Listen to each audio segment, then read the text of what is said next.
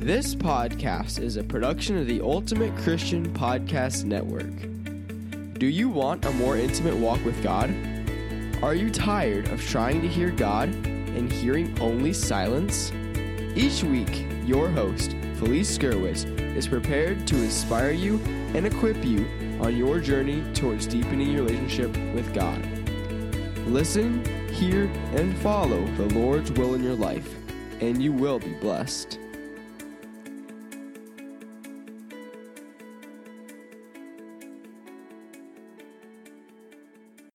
What are those priceless gifts that money can't buy? Well, I can tell you one of the first is the gift of time, creating memories with your children. The next priceless gift is teaching your child the value of spending time with God. In the novel, A Few Minutes with God, written for children and teens, the story unfolds about a struggling family and the gift of hearing God and the outcome, which is a wonderful blessing from the Lord. Your children will want to pray and spend time listening to God after reading this book. Visit MediaAngels.com for more information. Does your soul hunger for God? Do you feel that something is missing in your life? Are you unsettled? In this episode of A Few Minutes with God podcast, we discover what it means to hunger for God and how you can feel once you find Him. I want to thank our sponsor, Media Angels, and the novel A Few Minutes with God, which is available on Amazon. Check that out. That is a great book for your teens. And I want to welcome you today to this podcast. You can find the show notes at afewminuteswithgodpodcast.com and look for episode 44, Hunger for God. And today I want to ask you to subscribe to this podcast. You can find that subscribe button on our website or on your smartphone or device. And I want to thank all of you who are currently subscribers, and also a reminder to give us a star rating. Well, the choices we make each day are something we don't think much about, right? We just do them. We're creatures of habit. I wake up each morning and expect to drink a cup of coffee and sit for a few minutes and try to wake up. We do things more out of habit than actually thinking about it, and habits come with routine, right? Well, we do things that don't affect our salvation either way. Whether or not I drink a cup of coffee has nothing to do with my relationship with God. But if we take the time to think about it and contemplate life, a lot of times we feel that something is missing. That could be something that is lacking in our lives, or it could be one of the reasons that we keep so busy. Because if we keep really busy, we don't have to think.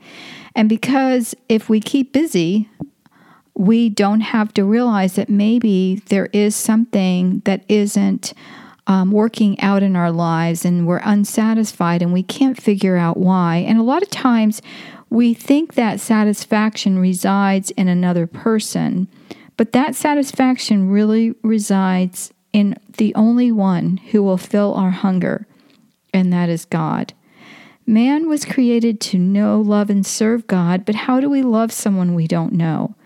Unless we spend time with God each day and allow Him to be the Lord of our lives. And until we do that, we're always going to feel unsettled. There has to be more, and we seek after pleasure in the places that often lead us empty. When we think about hunger for God, we think of food and drink.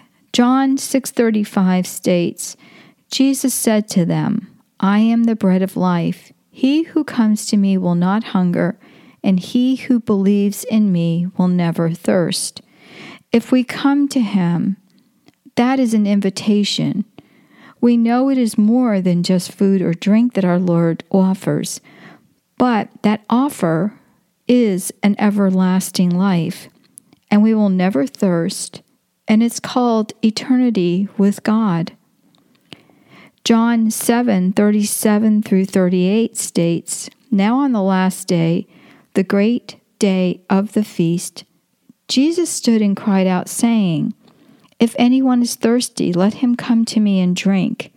He who believes in me, as the scripture said, from his inmost being will flow rivers of living water.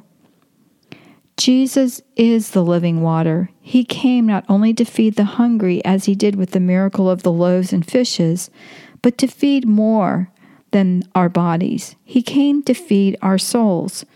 Our hunger for God goes beyond the physical, which is why we seem unsettled when things are out of sort with God. And I want you to, as you listen to these podcasts, to reflect upon them and your own lives. And again, I have this in the show notes on the website. But I want you to ask yourself these questions. Number 1, have I spent time with God today in prayer? Number 2, have I listened to God today in quiet? Number 3, have I read from the Holy Bible? Number 4, have I journaled anything that comes to mind? And number 5, am I open to God's leading in my life? And obviously you can't answer these questions now, but I want you to think about them and reflect upon them. And you will be surprised. We always, when we reflect, can find more ways that we can fine-tune our lives. It's not, I did this and this and this wrong today. No, it's not that, but it's how can we improve our lives each day? Our soul thirsts for God in the everyday matters in our life, in our decisions, in our feelings, and especially in our feelings of despair and dismay. Psalm 42:2 states, "My soul thirsts for God, for the living God. When shall I come and appear before God?" Our soul thirsts for God whether we realize it or not, and we seek after something we can't attain unless we understand this very fact. Our love of God is sustained in prayer, and when we feel out of sorts, we should pray.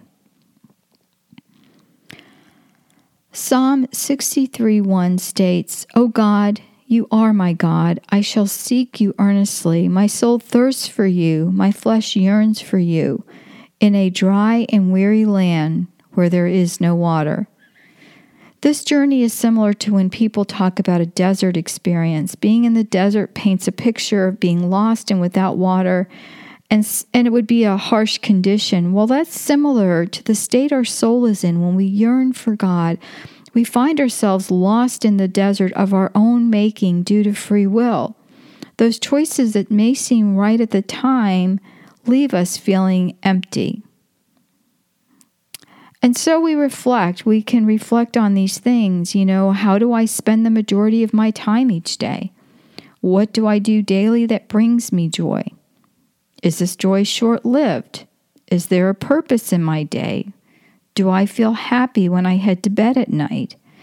What are some things you can do differently each day to focus more on the end result? And that is a relationship with God and not just a here and now. Of course, there's always going to be life circumstances that are important. Work, family, getting food on the table. What appears to be simple and mundane can be done with joy if you have God in your life. Each day, every breath we take, we can praise and give thanks to the Lord we serve. Hungering for God means fulfilling our souls with every good thing in the things we watch on TV, the internet, read, or listen to.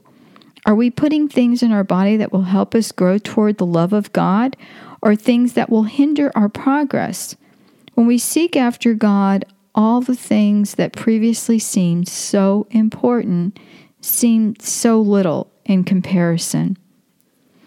And that's really true. I mean, if you think about it, there's always something in our lives that happens that makes us look at life as so fleeting and precarious. It's like a story I heard of a lady who loved her hair, and it was one of her best assets. Yet when she found out she had cancer and was going to lose her hair, she happily shaved it off so she didn't have to deal with the horrible feelings of going through chemo as well as losing her hair. Well, her battle with cancer was successful, and when her hair grew back more beautiful than before, she didn't even care that much about it because she realized that life is precious, and she was so thankful to be alive that she was less focused on her appearance and on her hair than she was on just being thankful for life.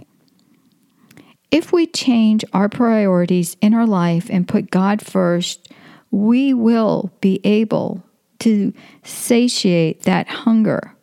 We will then grow closer to God and strive for a life that is pleasing to Him. And friends, it's just for ourselves. God is as great as He's ever going to be. There's nothing we can do that is going to change God. It is just going to change ourselves. The things that were a priority become a footnote, and many things that still need to be accomplished daily have to be accomplished, right? Because we are still living this life. But with God as the focus, everything seems to work out better. I know it has in my own life. Matthew 5:6 says, "Blessed are those who hunger and thirst for righteousness, for they shall be satisfied." By hungering for God, we also hunger for righteousness, and happily, that is so much more satisfying. Let's pray. I praise you and I thank you, Lord, that any effort we place into seeking a deeper relationship with you is always rewarded so much more than we can imagine. I thank you for putting that hunger for God into my soul, for inviting me to seek you in a greater way. I ask you to help me make you a number one priority in my life, to help me to wake up early enough to pray each day, to help me to think of you as the last thing before I go to sleep at night, to help me to see all the ways that you are there for me each day. Help me to know and love you more. And Lord, I pray for the following intentions in my life.